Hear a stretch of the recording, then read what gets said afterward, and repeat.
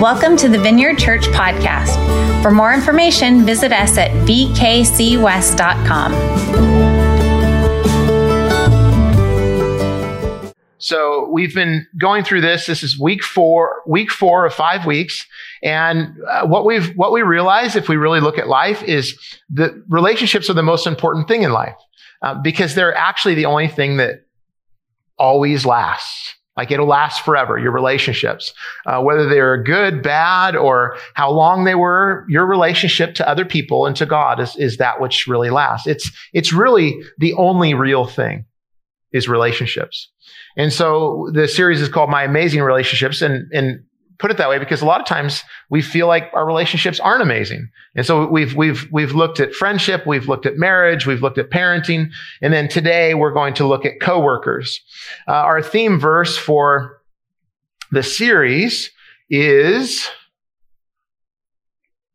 this, John 13:34. It says, "So now I'm giving you a new commandment, love each other. Just as I have loved you, you should love each other." And so Jesus speaking. And so the whole idea that we're going off of it isn't like, hey, we can come up with principles, which we've been reading through in scripture. We can apply those to our relationships, which is super helpful.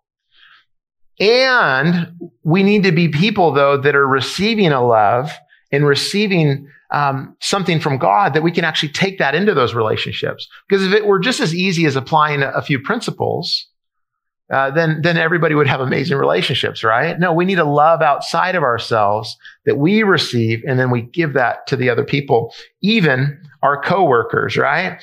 And so when I think of coworkers, I think of my first coworker, which was my brother. So my brother's just 15 months older than me.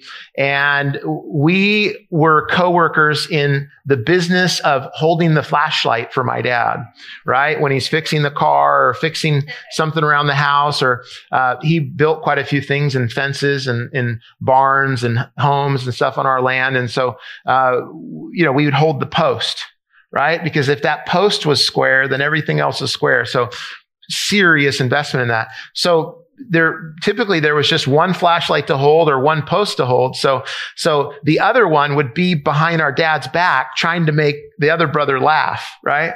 And doing things. And it was a bad thing if you moved the flashlight or moved the post. And so it was kind of a thing we did. And then it obviously went bad many times. I don't know if I've ever told him that we would do that, but it's just, that's what we would do as coworkers. My first paid job, I was probably 10 years old, and I wanted a boombox stereo. And so I put it on layaway at Kmart. And it was, I don't know, $100 or whatever, but I didn't have $100. So I read in this little magazine how I could sell greeting cards door to door. And so I'm like, all right. So I lived out in the country. So I'd just get on my bike and I'd go door to door. Hi, how are you? And I'd sell greeting cards. And as soon as I got enough money for the stereo and a couple of tapes, I quit my job. But even with that type of job, I had a coworker, right? Like the orders had to come in. Somebody had to get my order and send it to me. And that little microcosm of employment or work history, even though it's funny and looking at that, we can adapt that to our real jobs, as adults and stuff. I'm just going to get what I need and then I'm done. And we need to think differently about work, and we need to think differently about coworkers because it's something that I believe is just as holy as coming together as people worshiping God. I believe work is right in the same realm. I don't think we can say that worshiping at church is sacred and then that's secular. I think that they're intertwined together because the importance of this is, we really all long for something more. Something meaningful in life. And we long to be a part of something that's meaningful, like work that's meaningful. I know in my early 20s, I was coaching football at a local high school. I was serving at the youth group at my church as an intern pastor. And all the things that I were doing were meaningful. And I had friends that they had gotten, gone to the best school, gone to the different things, which isn't wrong, but they were doing things that they were on this track of just doing something that they couldn't find meaning in it. And they said, man, And they had a lot more money than me and all that stuff, but they just said, man, I want to do something like what you're doing. And I said, okay, let's trade. You give me your money and I'll, do so. But no, I didn't. But I said, make what you're doing meaningful. It's just that the things that I'm doing are overtly focused on people, but anybody can take what they're doing, and I call it like baptizing your job. Like we're having a baptism, baptize your job. No joke. Take this, I'm going to offer it to God, and I'm going to see, God, what are you doing here? And typically, it has to do with people. You look at what you're doing in that place with people. Like there's a young man that works for Amazon, and his job is packages come in to scan them over and over and over again. And what he did to baptize his job is he said, I got joy when I realized that every time I scan that, somebody gets an email saying that their package is on the way. And that brought him joy. That's baptizing your job. Saying, what is the meaning that I can find in what I do that affects or helps another person? Over a lifetime, you'll spend about 90,000 hours working. Some more, some less. 90,000 hours. And that's a lot of hours. Plus two, some of you today, well, I'm retired. I don't work anymore. Yes, you do, because you work around your place, you work with people around your home, and then also you volunteer. So we're talking about that too. Because work, we've made it this thing like, what's what I do to get money? No, work is actually something that God instituted, and it didn't necessarily have to do with making money or providing for ourselves. And so what we need to do is we need to look at work differently. So work is God's idea. In Genesis chapter 2, verse 15, it says, the Lord God placed the man in the Garden of Eden to tend and watch over it. So tend and watch over it means work. And so here's the scenario. There's no sin yet, right? Adam and Eve haven't sinned. They haven't done something that hurt themselves and hurt other people and hurt their relationship with God. They're in right relationship with God. And God says, hey, I want you to work in the garden. And so it was their opportunity to care for things. It was their opportunity to create things with God. And so it was sweet. That was part of their responsibility. When we work, we bring value to our global community. Like all of the work that's done on the face of the earth, we bring value to what's around us. When we work, we have the opportunity to love others and to love God too. Dallas Willard, one of my favorite authors, he says that, that work is training for reigning. I think, and I believe, as I look at scripture and as I look at how God works all throughout, I believe that in heaven you will work. But it will be work the way work is supposed to be, right? Because just like there is a fall we live in a fallen world, work was a part of that fall. So what work was meant to be was changed at the fall, because in Genesis 3, a little bit later, it says that man and women that work was cursed and it became toil carried out. By the sweat of a man's brow, he would work or earn his living. That wasn't a part of the original plan. That came after sin. And so the grind of work is a part of the fall. Work is actually something that we are created for. Work is something that God said, hey, I want you to be like me. So that includes work. In seminary, you had to do a whole statement of faith and thesis and all this stuff. And so I went through all these different subjects and I landed on the work of God. And so looking at all the different areas of theology and God and person and humans, all these things, and I put it under the context of God. Because you see that right from the beginning. In the beginning, God created the heavens and the earth. Well, how did he do that? He worked.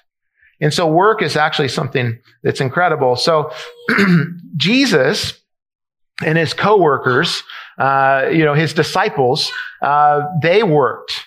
And Jesus spoke to his disciples, two of them, they were fishing, and he said, hey, follow me and I'll make you fishers of men. So when he called the disciples, he didn't call them to religion. He called them into a relationship, and then they would work differently. And so his disciples were, in essence, his company. It was their work that they did with one another. And it's grown and grown and grown. It's actually a pretty successful company, if you want to use that term, right? And so the things that Jesus did in instituting into his relationship with his coworkers, his disciples, we can learn from. And so John chapter 13, verse 1, we're actually going to take a look here. So we're just going to read through the whole passage, a little bit longer passage, settle down into it, and then we'll talk about it.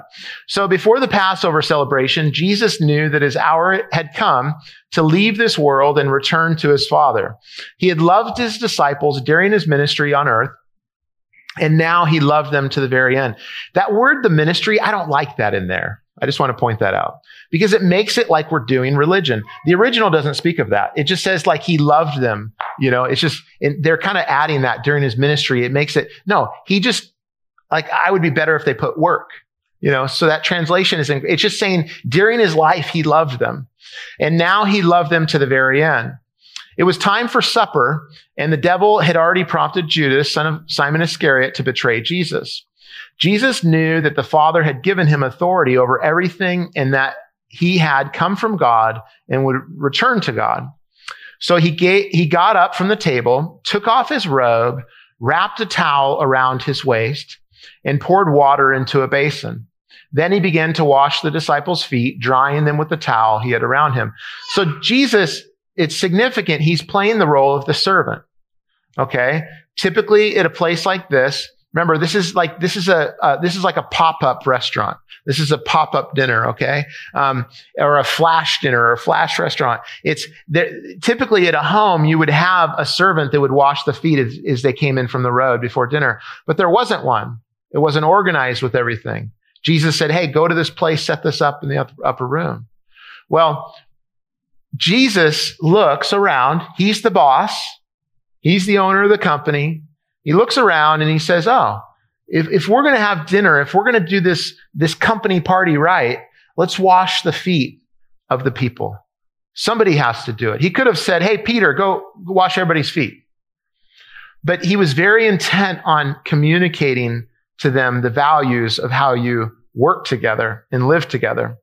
When Jesus came to Simon Peter, Peter said to him, Lord, are you going to wash my feet? Some of us struggle with people doing things for us, right? We're good doing things for other people. But then when somebody does something for us, just kindness lavished on us, we struggle with that. And it's pride. It's pride because we put ourselves in the place of receiving it. And it's hard. It's hard. And Peter in some ways is right. Like, Lord, you are the Messiah. You are God. And you're going to wash my feet? No way. But look what Jesus says. Jesus replied, you don't understand now what I am doing, but someday you will. No, Peter protested, you will never, ever wash my feet. Jesus replied, unless I wash you, you won't belong to me. Simon Peter exclaimed, then wash my hands and my head as well. Lord, not just my feet. Jesus replied, a person who has bathed all over does not need to wash except for the feet to be entirely clean. And you disciples are clean, but not all of you. For Jesus knew who would betray him. That is what he meant when he said, not all of you are clean. So it's pretty incredible. Like some of you have had people in your companies or your workplaces, people very close to you, like stab you in the back, talk poorly of you, gossip about you, ruin your reputation amongst other. Well, that's exactly what Judas was doing. He was stealing. He was stirring the pot. He was talking things. He was aligning with other people, all sorts of stuff going on. And yet Jesus still washed his feet. Pretty incredible leadership. After washing their feet, he put on his robe again and sat down and asked, do you understand what I was doing? You call me teacher and Lord, and you are right because that's what I am. And since I, your Lord and teacher, have washed your feet, you ought to wash each other's feet. I have given you an example to follow. Do as I have done to you. Any business has to communicate to their employees and then also to the people that partake of the service or the goods that they sell. This is how we do it here. That's what Jesus is saying. He's saying, hey, in our working relationship, coworkers, this is how we do it here. This is what we do. And I've given you an example. So he says, I tell you the truth, slaves are not greater than their master, nor is the messenger more important than the one who sends the message. Now that you know these things, God will bless you for doing them. So pretty incredible passage. There's lots of different stuff in there. I mean, we could probably teach through this passage alone and what follows it, where our theme verse comes later on. We could spend a year just teaching through John chapter 13. It's pretty amazing stuff. But here's a couple of things that I see in the passage. Is that Jesus and his coworkers were typical of most workplaces. As you read through the New Testament and through the Gospels, it was not an ideal workplace. Okay. It wasn't, the employees didn't get to choose who they got to work with. Jesus chose the disciples. It's right there in the Gospels. He chose which ones. They had different backgrounds. They came from different socioeconomic status. Some were very well spoken. Some were not. Some were, crazy passionate. Some were more introverts. It was a whole different group of people. So there was high moments of success in unity, right? Jesus sent the 72 out and they had great success. And they said, Jesus, even the demons obey us. Like, we're doing what you taught us to do. We've been successful. And then there were low moments of failure and strife where James and John, two brothers, go to Jesus, while they're walking along, and Jesus had just talked about actually laying down his life and sacrificing. And so James and John thought that would be a good moment to position themselves. And so they walk up and, hey, Jesus, listen, can we sit on your right and your left when you come into your kingdom? Can we be your can we be your top executive vice presidents? And it was manipulating. And so they had low moments in strife. And the other disciples heard, and man, what is going on? You guys are positioning yourselves. So just like any good group of coworkers, right? All of this stuff goes on amongst other people. But Jesus set the tone for the workplace through love and service. He set the example for his coworkers. We talked about that. He says, look, I've set an example for you. I've washed your feet. Do that for one another. And then also too, how could Jesus work this way?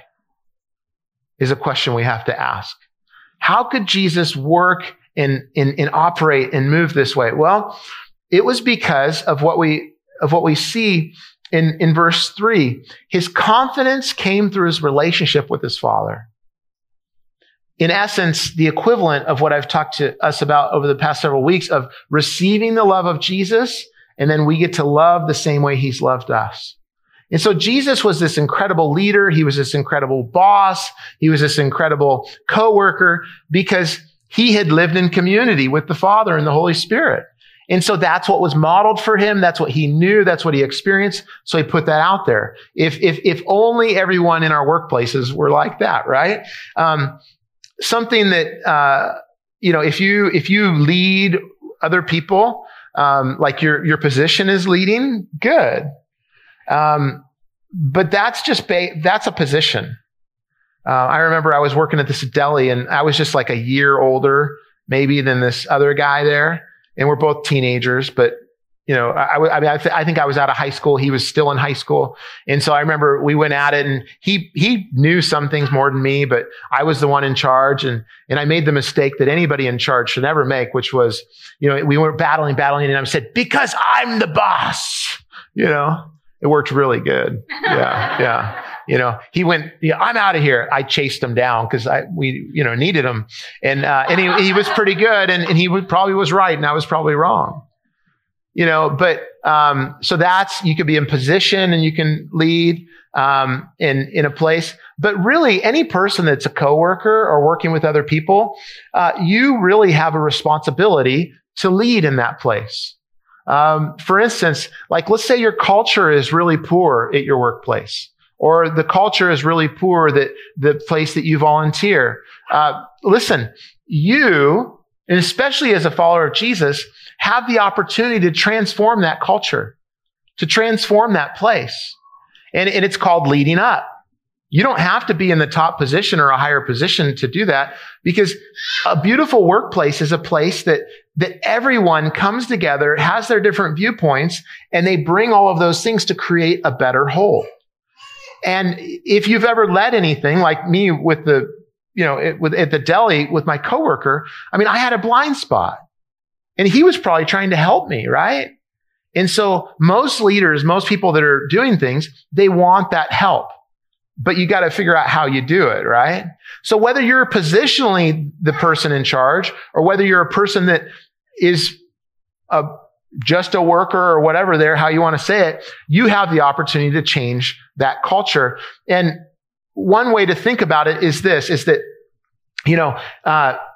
if you think of a string, like on a table, if I try to move that string forward and I'm behind it, and I'm pushing it, what's going to happen? Is that string going to move forward? No. But if I get out in front of it and I pull it, then that string moves forward. So if the string is the company, or the string is the organization, or the string is the place that you volunteer at, or your home, right? Which means you have to be out front to move things forward. And that has nothing to do with position. And to get out front means that you adopt this servant attitude of Jesus. You be a servant leader. You be a servant worker. You be a servant coworker. That's how places are really changed. And so when we're working with others, here's a few principles. Decide that you will work with others. Because just because there's people at the same place that you work at doesn't mean you're working with them. So instead of isolating, integrate. Because it's very easy just to say, I'm going to do my work and then I'm going home. I'm going to do my thing and then I'm done. Why? Well, because it's hard. It's like you've got your thing. You just want to get your thing done. But then to integrate with somebody else, to work with somebody else, or to help somebody else, or receive help from somebody else, that's harder. But if you don't do that, you will never experience the blessing of work in the way that God designed it. Because you'll just work. You'll work for work. But work is absolutely about people. You may be a sole proprietor and you don't have any employees, but in your people, well, then your customers are your coworkers. The people you partner with are your coworkers. The people that share a suite next to you are your coworkers. There's always people that you can integrate with instead of isolating yourself from. There's barriers, right? There's barriers to work, right? And because people are different than us. And so a couple of things to do to move past barriers is, the first thing is start with yourself, right? If you're on a plane and the oxygen mask comes down, do you put it on the child next to you first? Do you put it on you, right? Yourself first, right? And so what can I do to change my workplace, the place I volunteer, my home, these things first? Well, know your story. Know the story that you tell yourself. Know your story, your experiences, what goes on with you.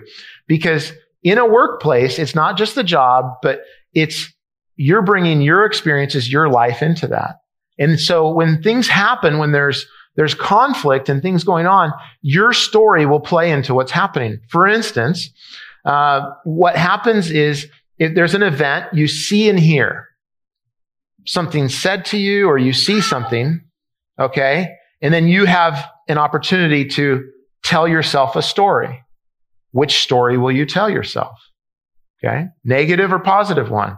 And then when you tell yourself a story, you now feel, because our stories are what make us to feel. And then what we do is, after we feel, is we act. For instance, here's this scenario. First, you see or hear. You're working on a report, and your manager checks up on you 3 times in 1 hour, offering suggestions. Second, you tell a story. You decide that your manager is questioning your capabilities. She doesn't believe you can complete the task on your own. She thinks you're incompetent. Okay? Third, you generate a feeling. You feel hurt and defensive. This leads to anger. Your manager obviously hasn't paid attention to the other reports you've turned out to spec in the past. Fourth, you act. You hold a grudge and don't listen or respond to your manager's suggestions. So you could apply that with coworkers. You could apply that to your people that work for you, all sorts of things. But there's another scenario, right? There's another opportunity to tell yourself a different story. One is to actually tell your boss that's checking up on you what you need, or just to ask them, right? Non-defensively, like, hey, is everything okay? Or to ask yourself, hey, I wonder what's important to them with this report, right? Like maybe it's for a client that is friends of their family, or maybe they have pressure from their boss that this thing has to really be perfect. So they have the emotions and story that they're doing. It doesn't even have anything to do with you. But if you tell yourself this story that they think you're incompetent and they're saying this, then all of a sudden what happens is there's this whole battle going on. Or what if they really love your work and they like to watch the process? I mean, there's all kinds of other scenarios. So know yourself. Know the things that set you off. Know the things that cause you to go into like a stress behavior. So start with yourself. The next thing is know other stories, okay? So personalize others instead of depersonalizing.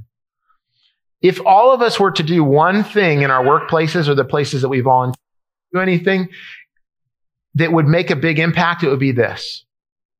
Is that instead of depersonalizing someone, in other words, making them just about their work or making them just about, I've decided that they're just this because they did this and they're that. Instead of deciding that, we personalize them, which we recognize, hey, this is a real live person with real feelings, real things going on. Steve Croucher and I were talking yesterday, we're working on some things out here. And I asked him, I said, hey, we're talking about coworkers. What do you think about that? And in one is he said he's from New Zealand. And so he said that working in New Zealand is different than working in the US and just things different and humor is different, all sorts of things. But then he said something I really liked. He said, I would say with coworkers, give them way more grace than you think is needed. Just give them way more grace than what's needed, right? Because we all need it. We all need it. Another way to say that is seek to understand first, right? Stephen Covey, one of the habits of successful people, seek to understand first, right? So I'm not going to go to, I'm feeling this. I'm telling myself this story. I'm offended by that. But I'm first going to say, be curious. I wonder what's going on with them. Or I wonder why they're doing that. So instead of being critical, I'm going to be curious, right? And then a lot of times it'll turn out better than we think. And then last thing is believe the best, right? Believe the best. There's very few times and there's very few people that are actually trying to ruin your life. Okay. It's just that most of us, when we're doing things that bother others or hurt others, we're in a stress behavior. Our own needs aren't met. Our own stuff is going bad. And so we then bring that to the other person. Lastly is this. Decide on your symbol. Wherever you work or wherever you volunteer or wherever you go, decide on your symbol. What will you be known for? Because every person in every workplace has a symbol. We become like an emoji, a character. And we're known for certain things. And so when we think of certain people, it's not always their body of work or it's not always what they do, but we end up being known for something. And so what are you known for? Where you worked or where you work or where you volunteer? Like, what are you known for? Like, what really stands out? Like, what's the strongest thing about you that's communicated to other people? Jesus is known for the bowl, the towel, and the cross. The bowl and the towel that he used to wash his disciples' feet. And then the cross. And that has created the most successful venture that's ever been on the earth, which is the redemption of mankind. No small feat. So what will you be known for? I think it's along the same line. Like, I don't think it was just that Jesus could be the servant leader, but then we're something else. I think it's the same thing. I think that, but we need to have our thing. Like, I don't know, maybe you're at your workplace and you say, well, Tuesdays are really stressful because we always do this report or this different thing. Well, how can you be a servant leader in that time? Bake cookies. Like, would that be really bad that at the end of like your 30, 40 years at your workplace to be like the cookie lady? You're pretty good, actually, Maybe they didn't remember when you blew it or didn't follow through on something, but they're just like, yeah, but you brought cookies. You served us in that way. Maybe you're known, like maybe your symbol would be an ear. Because everybody knows, man, she listens. He listens. Or maybe your symbol would be like the eye, because you see people, like you see what they really do, and you let them know that they're seen. Or maybe your symbol would be like the hand, because everybody's like, man, he is always willing to lend a hand. Just, that's what I know. And I know this is probably out of all of the different relationships, because I've said that we're trying to push past easy excuses about the state of our relationships. I know that this is probably the biggest one I would receive pushback on that, because you feel like you have the least amount of control in this relationship. Because so many other things play into this, like your income, right? Having to do all these things. But I will tell you that being a servant leader, you can't fail. You will always transform your workplace. It will always change. I don't know how fast, but you always transform it. You always change your coworkers and you, if you decide to be a servant leader. So in Philippians 2, verse 1, as we close, we're called to have the same attitude of Jesus. We're called to adopt that into our lives. We're not called to be perfect, but we're called to adopt that and let it work itself through in our lives. And so Philippians 2, verse 1 says, is there any encouragement from belonging to Christ? Any comfort from his love? Any fellowship together in the Spirit? Are your hearts tender and compassionate? Then make me truly happy by agreeing wholeheartedly with each other, loving one another, and working together with one mind and purpose. We make the mistake of thinking that this just speaks to people in churches. It says work. This is something that we could adopt into all of our workplaces, all the places that we serve. Don't be selfish. Don't try to impress others. Be humble, thinking of others as better than yourselves. Don't look out only for your own interest, but take an interest in others too. You must have the same attitude that Christ Jesus had. And it goes on, I encourage you maybe read it later, but it goes on and it says that Jesus, even though he was God, he took on the position of a servant and became a human. And because he followed through and did the things that his Father called him to do, that at the name of Jesus, every knee would bow and every tongue would confess. Kind of breaks down our idea of accomplishing things by getting bigger or puffed up, right? Jesus became the lowliest and accomplished the most. And so may we be people that take the attitude of Jesus into our workplaces, take the attitude of Jesus when we serve or volunteer with others, and make a huge difference in our lives. Thanks for listening this week. If you are looking for ways to serve, give, or get connected, go to vkcwest.com.